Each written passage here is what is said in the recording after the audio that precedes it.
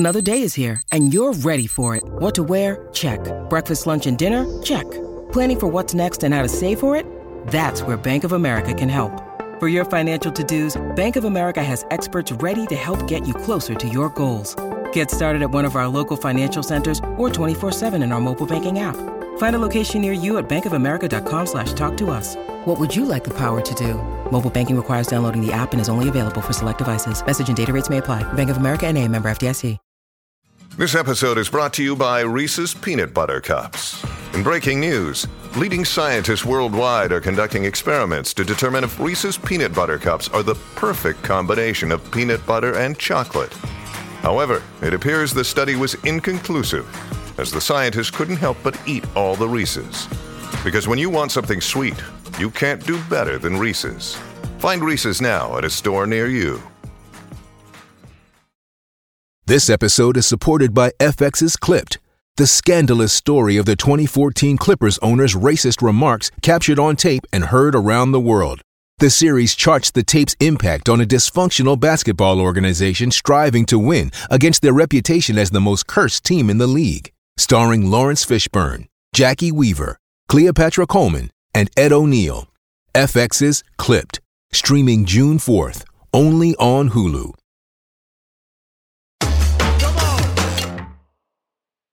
Hey guys, welcome to the Tap and Go. My name is Matt. My name's Freddie. Each week we bring you your rugby fix with interviews with past and present rugby professionals, and we get their views on the latest sporting issues. Hey guys, welcome back. Congratulations, we've all made it back through another week of quarantine. I know it's getting boring, but hopefully this will bring you a little bit of respite for this week. Today we're very lucky to be joined by Jamal Ford-Robinson, Gloucester's front row. Jamal, how are you? I'm good. I don't know about very lucky, but yeah, I'm here. Well, it means a lot to us that you've given us some of your time to come speak to us this evening. So, I mean, we'll start in the present day with Gloucester this season. Obviously, it's been less than ideal. The results haven't quite been falling your way. Is there anything which, like, you as a player or as a club, you've identified where you need to improve? It's a tough one because I think if you were to come into the training ground and kind of get a sense of the vibe around the place and the kind of belief in what we're doing, it wouldn't be a reflection of where we are, right? Because we're all buying in and we're all working very hard. And I'm sure, and saying that out loud, I know everyone says that, right? Who's gonna come on the podcast and say, yeah, I've got no idea what we're doing and we can't be asked. But it's true. Like, we are working hard, and there is real belief in what we're doing. And it kind of sounds a bit stupid to say given the results, but I don't feel like we need to change that much. I think we just need to get better at doing what we say we're going to do. I think you see glimpses of it in games where it's like, oh, there's a bit of the Gloucester that we all know. And then there's probably larger parts of the game where it's like, there's the Gloucester of current throwing a game away. So yeah, it's Talk about throwing a game away there. Is there anything in particular that you guys have identified as that's where you've been losing the games? I think it just comes down to like the consistency in what we're doing.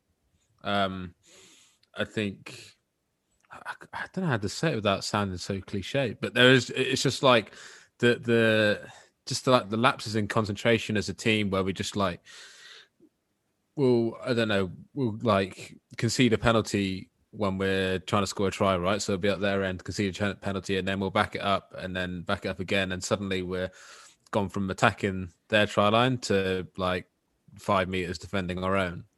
And it's just like, it's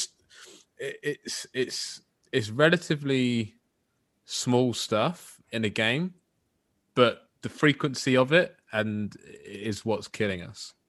Is that completely a mindset thing, would you say?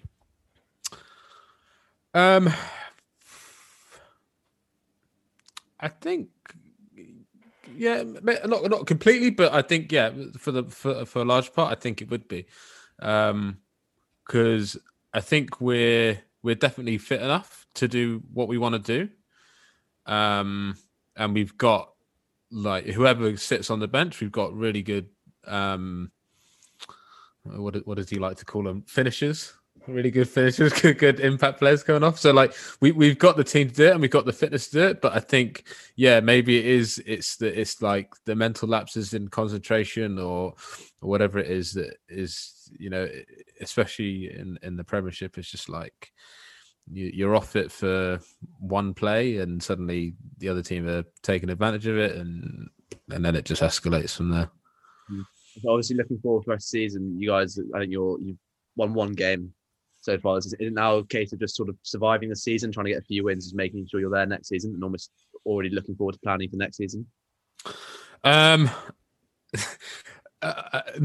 really. And I only say that because of like the words you use, like in terms of like surviving. Like we are in like no means that attitude of surviving, right? We still believe in ourselves that there's like a lot of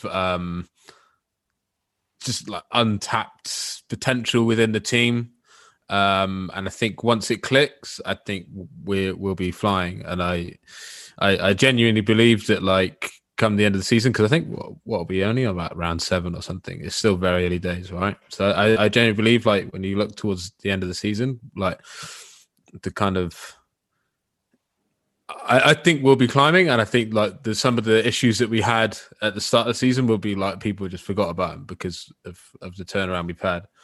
But I mean, I suppose on a bigger picture, it is about we don't know what's going on come the end of the season, that kind of thing. So bigger picture is we need to get our act together quick, because like you've seen with like the likes of Newcastle coming up this season, like there is no easy games anymore. So we need to get our act together quick, get ourselves off the bottom, and then we build going forward, right? Because this is a new coaching group, this is a relatively new playing group. We've got some signings coming in next season, so it's definitely something that's again, it sounds like a cliche because. You speak to anyone and they say, "Oh yeah, we're in transition." Unless you're winning stuff, you're in transition. There's either one or the other, either winning the Prem or you're in transition. But like we are genuinely in like a transition period where like we've got new coaches, we've got the squad next season is going to be like vastly different. But you've seen the few signings that are already going to come in. We've had some signings come in this season that will be here going forward, and I think once it all starts to click, then I genuinely believe like we'll be pushing for top spots. Yeah, I think I think your only win this season came against Wasps, who were in the Premiership final just last year. So I think that shows the diversity and how easy it is to first to lose to last to beat first, etc. Yeah. And I promise we are going to move on to slightly more positive things, but obviously the Six Nations come out, so you've lost 2 of your, main players, in Johnny May and Louis Samet on the wings. How big an impact is that going to have on the squad? Is that almost a change in tactics because you've lost 2 of the most deadliest finishers in the World Rugby at the moment? I think, thankfully, for the troubles that we have, back 3 doesn't seem to be one of them. We do have like some like solid options across our back 3. Like Woody, we got Thorley, who's still with us, guys like that. So I think luckily we're not. The fact that those 2 have gone isn't like. They're good players, right? I'm not going to say they're bad players, but it's not like it isn't the worst place they could have been taken from is the wings, right? And to be honest, it doesn't really. I'm not a back. I don't know. I don't know what they do. My head's just in the bottom of the ruck most of the time. But I don't think it would change the way we play that much because, in essence, we have a system and everyone fits within that system, right?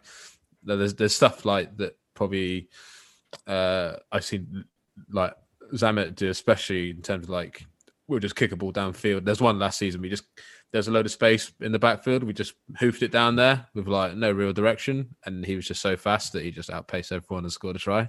So like stuff like that, like the kind of like 1%, like how have you done that? That's ridiculous. Like probably can't do that, but in general, it doesn't really change anything. Yeah, and so looking more positive, I can't believe I'm saying this is almost a year ago now, but during COVID, you won Community Player of the Month. So while there's no rugby, they changed the Player of the Month and that was more for your sort of your funny videos and blogs that you were doing. What was the thinking behind that? Just were you bored and that was your way of entertaining yourself, or was it looking to have a positive impact on the community? I'd love to say that it was purely to have a positive impact on the community.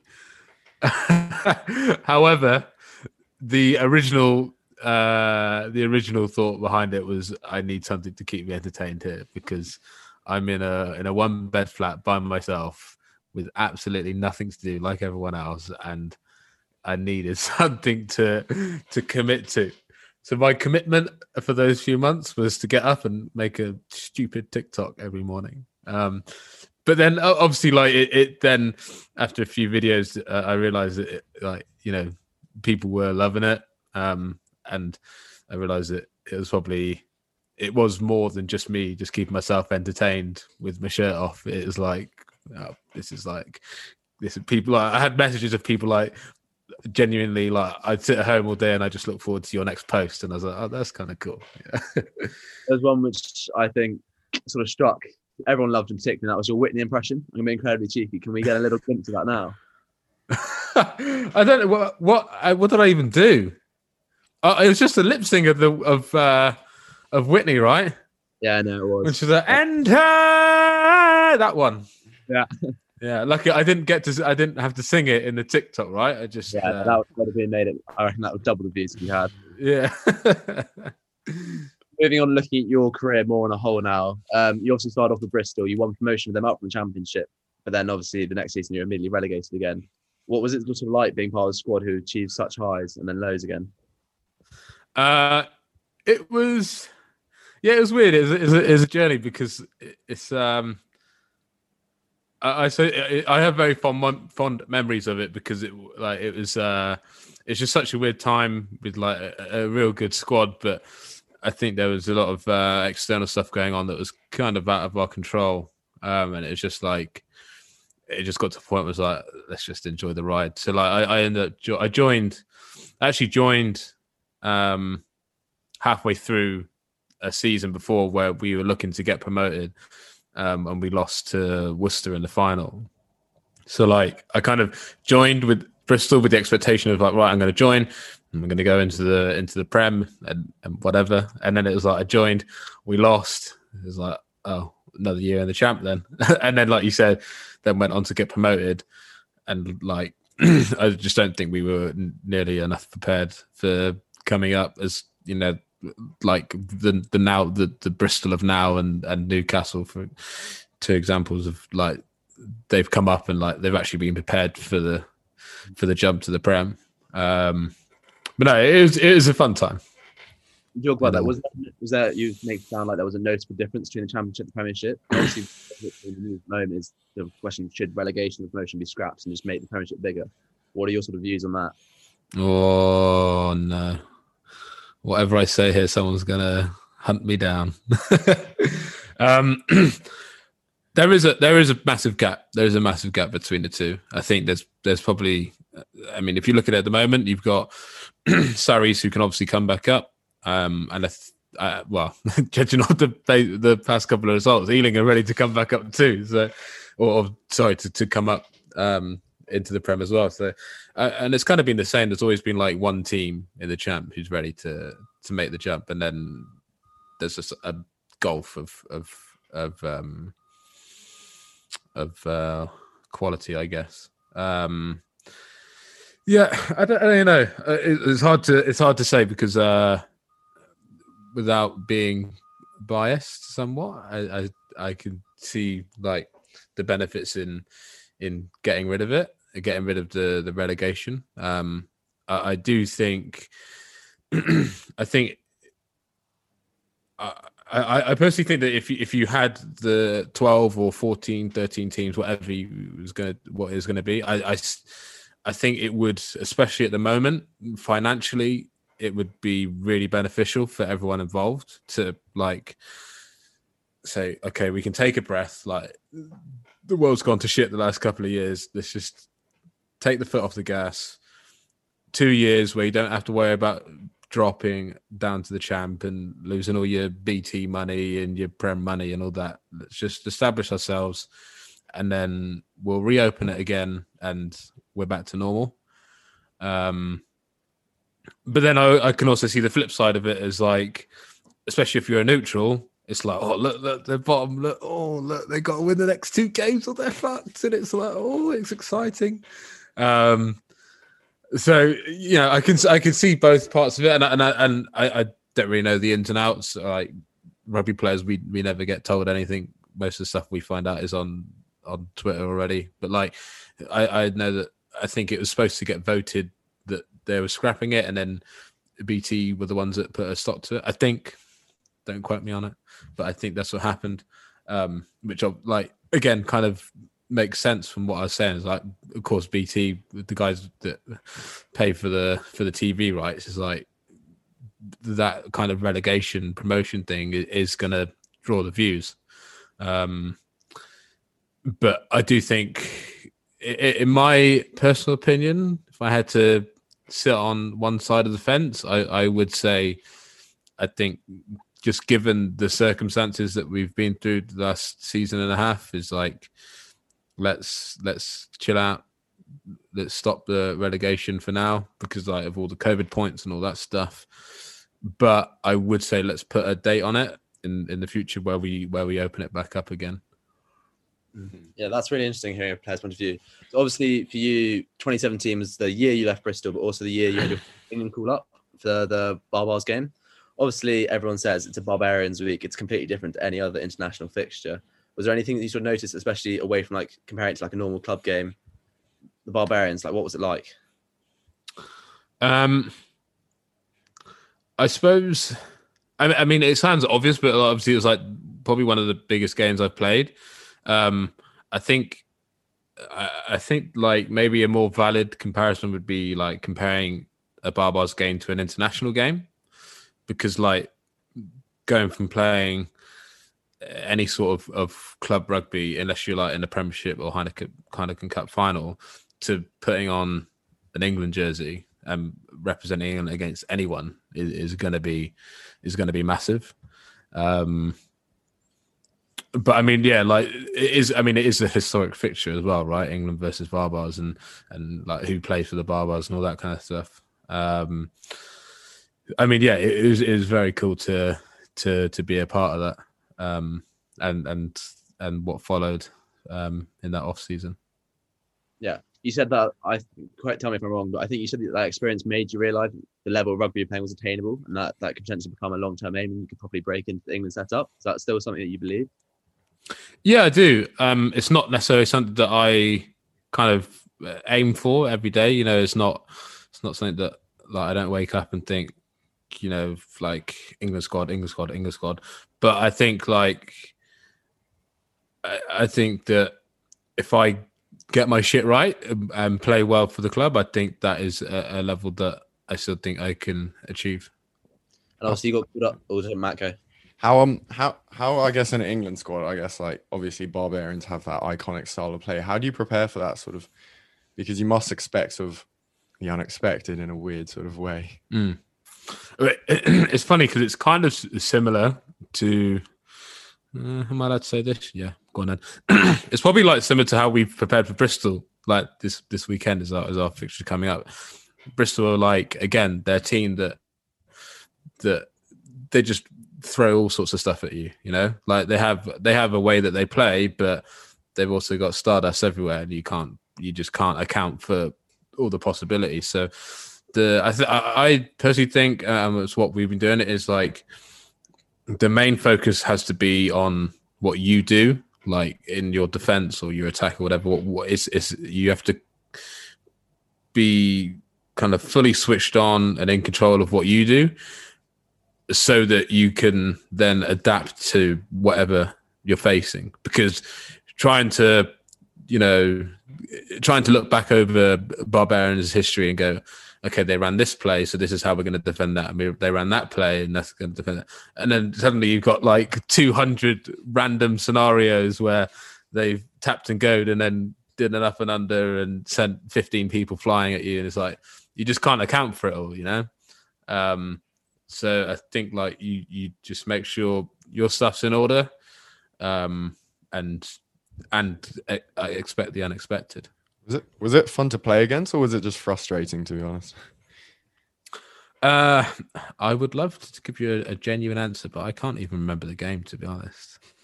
It's been what's it been?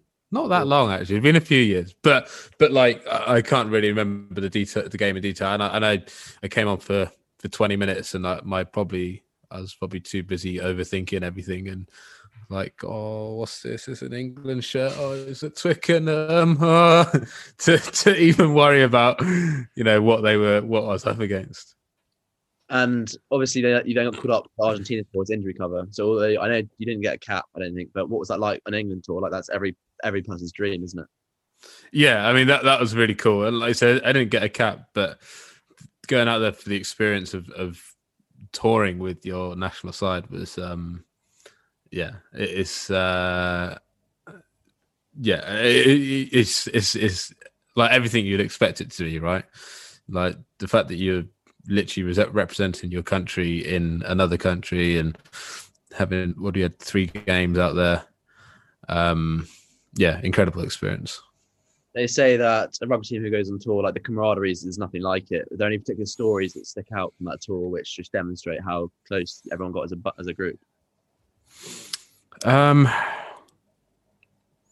memory is terrible. I don't know really. I can't really pinpoint any stories. I wish there was more. I mean, like, because we obviously was out there for three games, and we only got to kind of really go out and enjoy ourselves after the last one. And then obviously that was soon after a season, so you play a long season, then you go on tour, and it's like you've probably got a bit of pent up drinking to do. So remembering things from that night is always going to be cloudy. But like, I just remember like, especially as someone that wasn't playing, when you feel like you're so much part of the team and the squad effort for going out there and trying to win all 3 games, even though you're not even playing. Like that's probably like my main takeaway from it is that like I held a bag for 3 weeks. I got to go on holiday, hold a bag for 3 weeks, but like I felt like I was part of it. And I suppose that was my main takeaway from it. Alrighty, guys, it's that time again. Time to pay for the pints. Today's podcast has been brought to you by our mates over at Team Blazers. A big shout out to them, the great British Blaze company, kidding you out for every match day social. Check them out now. Moving on, you then went on to, after Bristol, you went to Northampton, and I think injuries sort of almost plagued your whole time in Northampton, and especially in your last season when they finished 4th. Have injuries had quite a big impact on you, especially like mentally on your game? Yeah. My first season was all right at Northampton, then basically my whole second season was a write-off with an injury that I picked up in pre-season and just plagued me until about February, I think. And there was definitely times where I was like, oh, it wasn't a reality, but I was thinking, oh my God, I'm done here. Like, this is, am I ever going to come back from this? When you're just like, you're rehabbing away, but there's no progression from the day before, and it's like, oh, this is it. This is done. So yeah, I mean, like they did affect me mentally from that. But then I also feel like I took the positives out of those as well, so that I came back from that, and it's like, okay, I'm much stronger for going through that. And if that situation was to occur again, then I can kind of apply that same mentality when thinking that actually this isn't all doom and gloom. I'll be fine. Obviously, injuries and mental health is quite a big thing in rugby as well, because they're so frequent. Do you think there's enough in place to help players, especially like within the clubs? I was actually just about to send a tweet out before this started, because I actually had an interview with someone earlier, and they asked a similar question. And then I checked my emails, and the RPA, so the Rugby Players Association, they've formed a partnership with Headspace and have given every RPA member a 12-month subscription to Headspace, which I use anyway, but now I don't have to pay for it for a year, which is nice. So, I mean, like, that alone is probably an indicator of, yes, like, mental health is being recognised, and like we've got posters up all around the club of like, it's okay not to be okay. This is the number to call. If you want to speak to the club doctor, or here's an anonymous, you know what I'm trying to say, anonymous number that you can call. So yeah, I mean, like, I think it's definitely being like noticed, as it is in kind of general public life anyway over the last few years. And I think stuff like that is probably like a tangible bit of evidence to show that, yeah, like it is being looked at. No, that's good. I think that's what everyone also like. It seems to be. There's more and more involvement. You look at the charities, the organisations who are really like, anyone just needs to be able to feel comfortable and be able to reach out and just find help they need to. Yeah. Obviously, sorry, Matt, do you have a question? No. He's just chilling. He's just loving it. And then obviously Gloucester is where you're at now, and you went there. So obviously one thing with Gloucester is the initiation is the milk challenge, which I believe is 8 pints of milk in 20 minutes. Correct. How did that go for you? Well, spoiler alert, I didn't do it. I was bowled for a bit. Yeah, it's tough. It's tough. There is a strategy to it as well, which I tried to adopt, but it's just it wasn't working for me. The guy you need to speak to, Charlie Beckett. So he was at Gloucester, left. I don't know where he went, but then came back on loan for a bit. But he did the milk challenge twice. He didn't need to, but he came back and he's like, "Yeah, I'm going to do it again." And he completed it both times. Geordie Reid, you obviously know if you follow Gloucester, he did it this year. So apparently the strategy is, so you have to have the thing is you have to have all 8 pints of milk consumed on the 20-minute mark. So as long as when the clock strikes 20 and all 8 pints are in you, then you're good. So the kind of strategy is you kind of sip away at 7 of them, or as many as you can, 6 or 7 of them over like 19 minutes 20. And then when you're like on the countdown to the 20th minute, you just slam the last 2 back, or the last pint back. Like just hold for as long as you can till the clock strikes 20, and then inevitably you see all 8 pints come back up. Right, we'll try that. We'll put that on socials. Yeah. From Matt and I now, this is a challenge to all our listeners. We want to see your milk challenge. We want 8 pints, send them in, and we'll post the best ones on our socials. You've heard the tips, so hopefully we have some success from somewhere. And we'll tag Jamal so he can see whether anyone managed to beat his effort. So obviously at Gloucester's also in front row, you play both tight and loose. You're one of the few left in the professional game who's happy to play both. Is that something that you just think you're a very versatile player, or is there one which you prefer, but you've just been asked to play the other way at times? No, so I mean, before I kind of started playing full time, I was as a loose head, and then picked up tight head when I went to Pirates back in the day, and then have just kind of maintained playing both as I've gone on. I think like if you were to look at the majority of my games, if not all of them pre-Gloucester, I think they were all at tight head. But I've always just made sure I'm on top of loose head as well. And then, this season there was a point where it was like we need a loose head, and I was like, I'll give it a go if you want. And it's gone all right. So I now seem to flip between the two, depending on what the weather's like.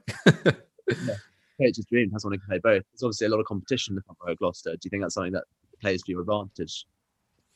Yes and no. I think maybe if you're like kind of out and out now, I'm only a tight head, this is all I'm interested in, then I think it's easier to kind of put that pressure on one person. But then if you're looking at if your goal is like I don't care, I just want to be involved, I just want to play every weekend, then it's like now you've got 2 opportunities to make the squad.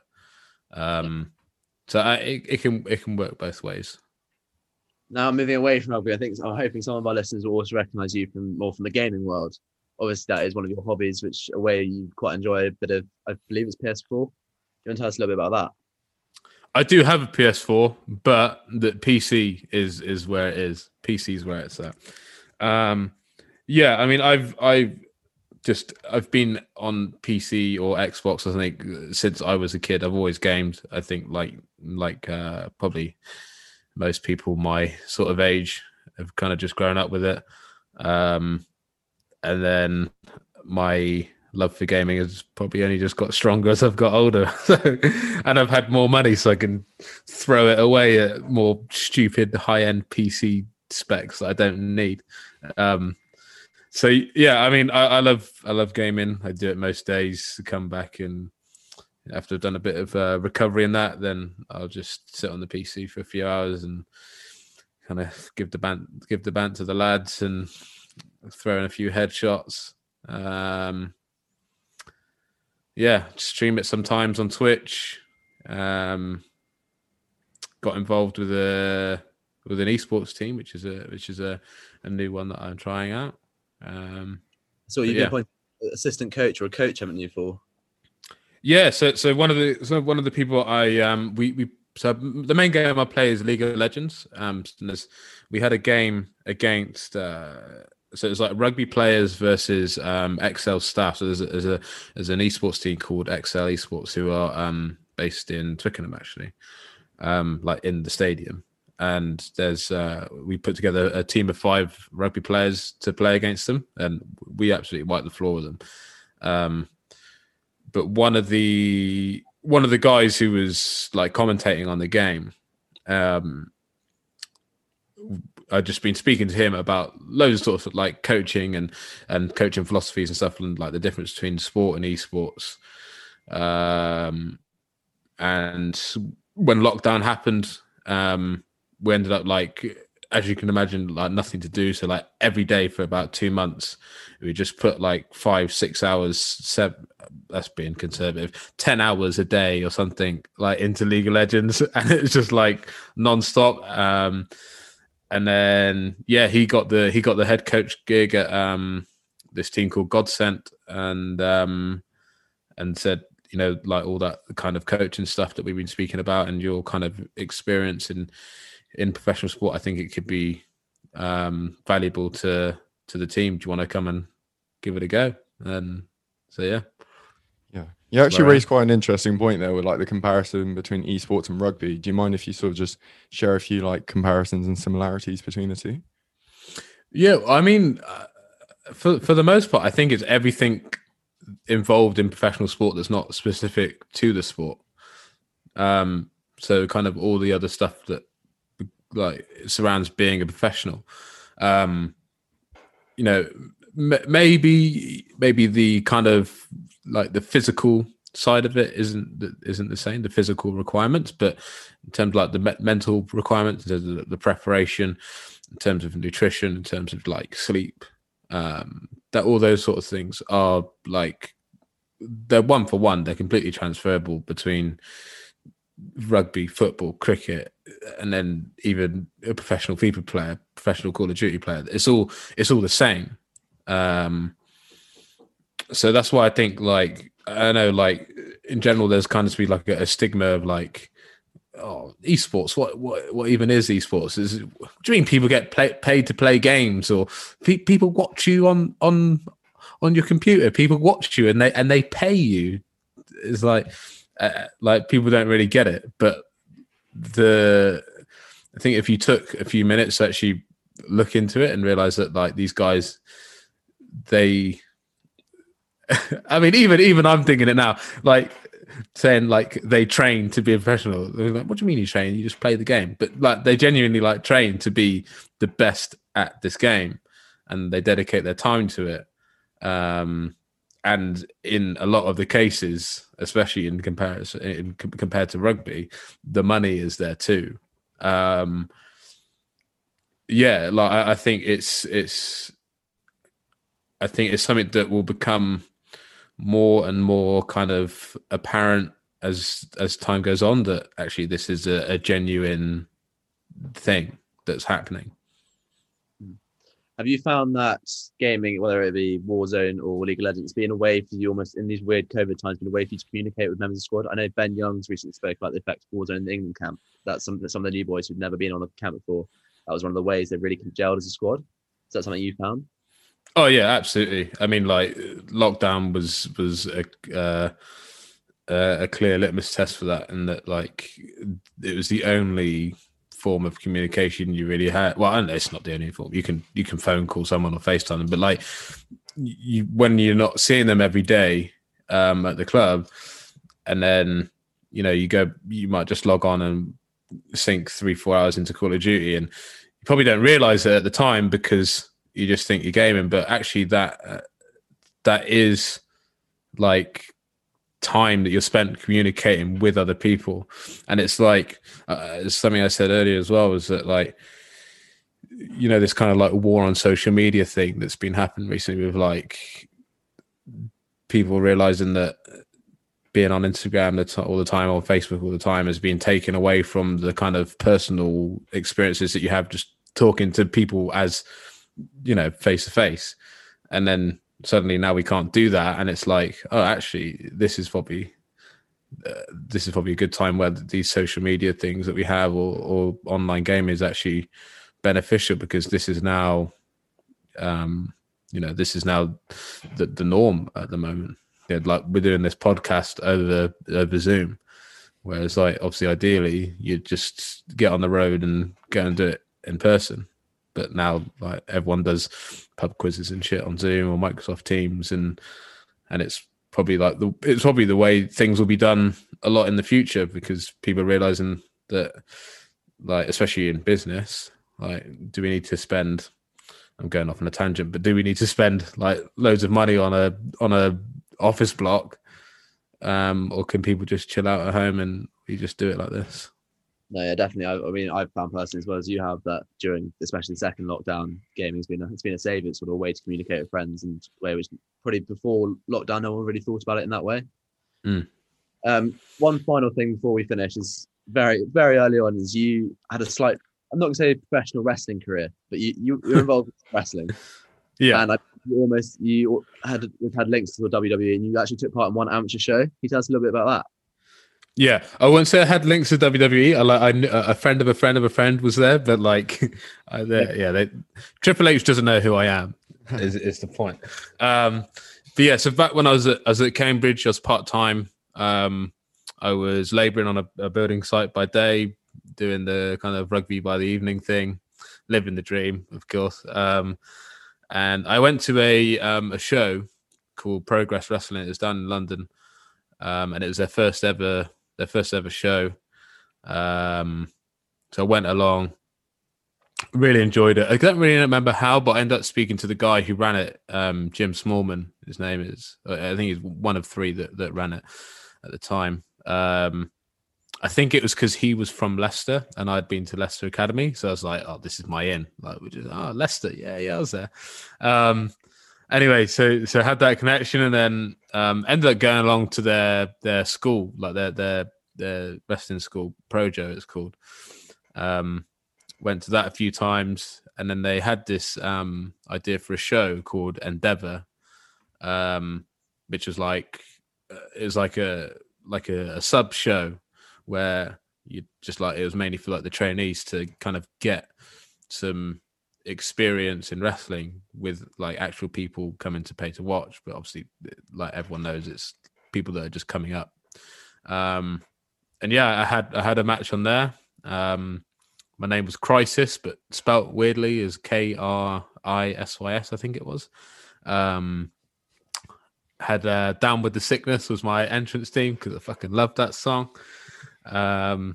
Yeah, got on the eBay and found myself some like knee pads and some short shorts, and gave it a whirl. And I really loved it. It was really good. And it was like it'd always been something that I'd like wanted to tick off the bucket list. I was like, I'd have to do it at least once.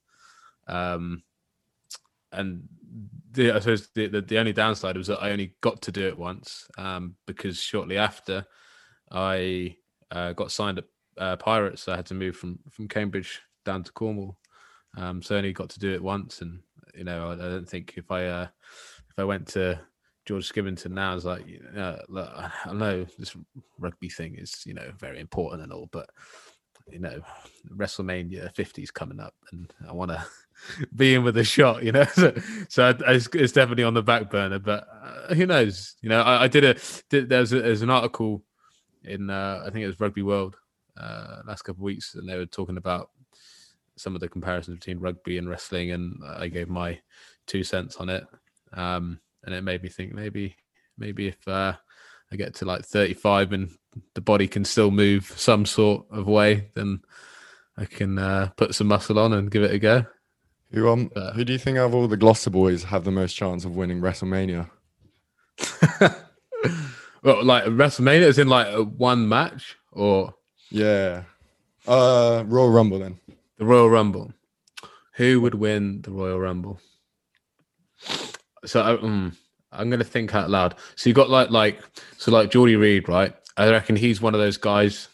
So spoiler alert, but I won't spoil it too much. But the guy who won the most recent Rumble came in at number 1. So I reckon Geordie Reid is like the kind of guy who just like battle it out. He'd be in the ring for like 60 minutes, beaten, like bloody battered, and then just find a way to win.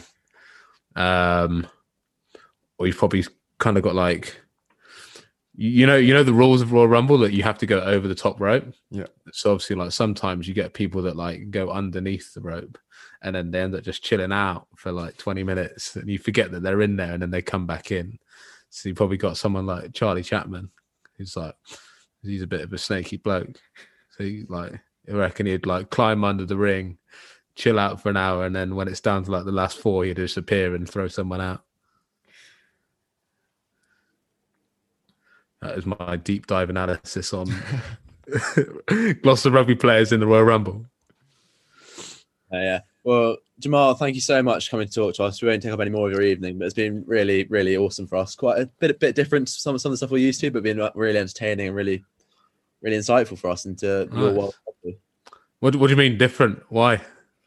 We haven't had someone who's taken part in wrestling or gaming before, and that's sort of link between esports and actual rugby is something I haven't thought about before, but actually you raised a few very good points. Oh, that's cool. Made you think. Sure. There you go. And it definitely made us think. It's making the list, I think. And thank you very much to everyone else for tuning in again. We hope you enjoyed as much as we did. Hopefully lockdown's not being too tough on any of you, and we look forward to seeing some of your milk challenges being sent in. Cheers, guys. Ciao. Perfect.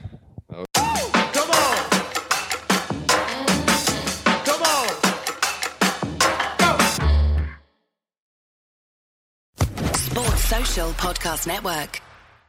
It's time for today's Lucky Land horoscope with Victoria Cash.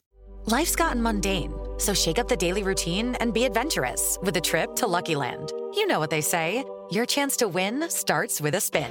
So go to LuckyLandSlots.com to play over 100 social casino-style games for free for your chance to redeem some serious prizes. Get lucky today at LuckyLandSlots.com. Available to players in the U.S., excluding Washington and Michigan. No purchase necessary. VGW Group. Void where prohibited by law. 18+. Terms and conditions apply.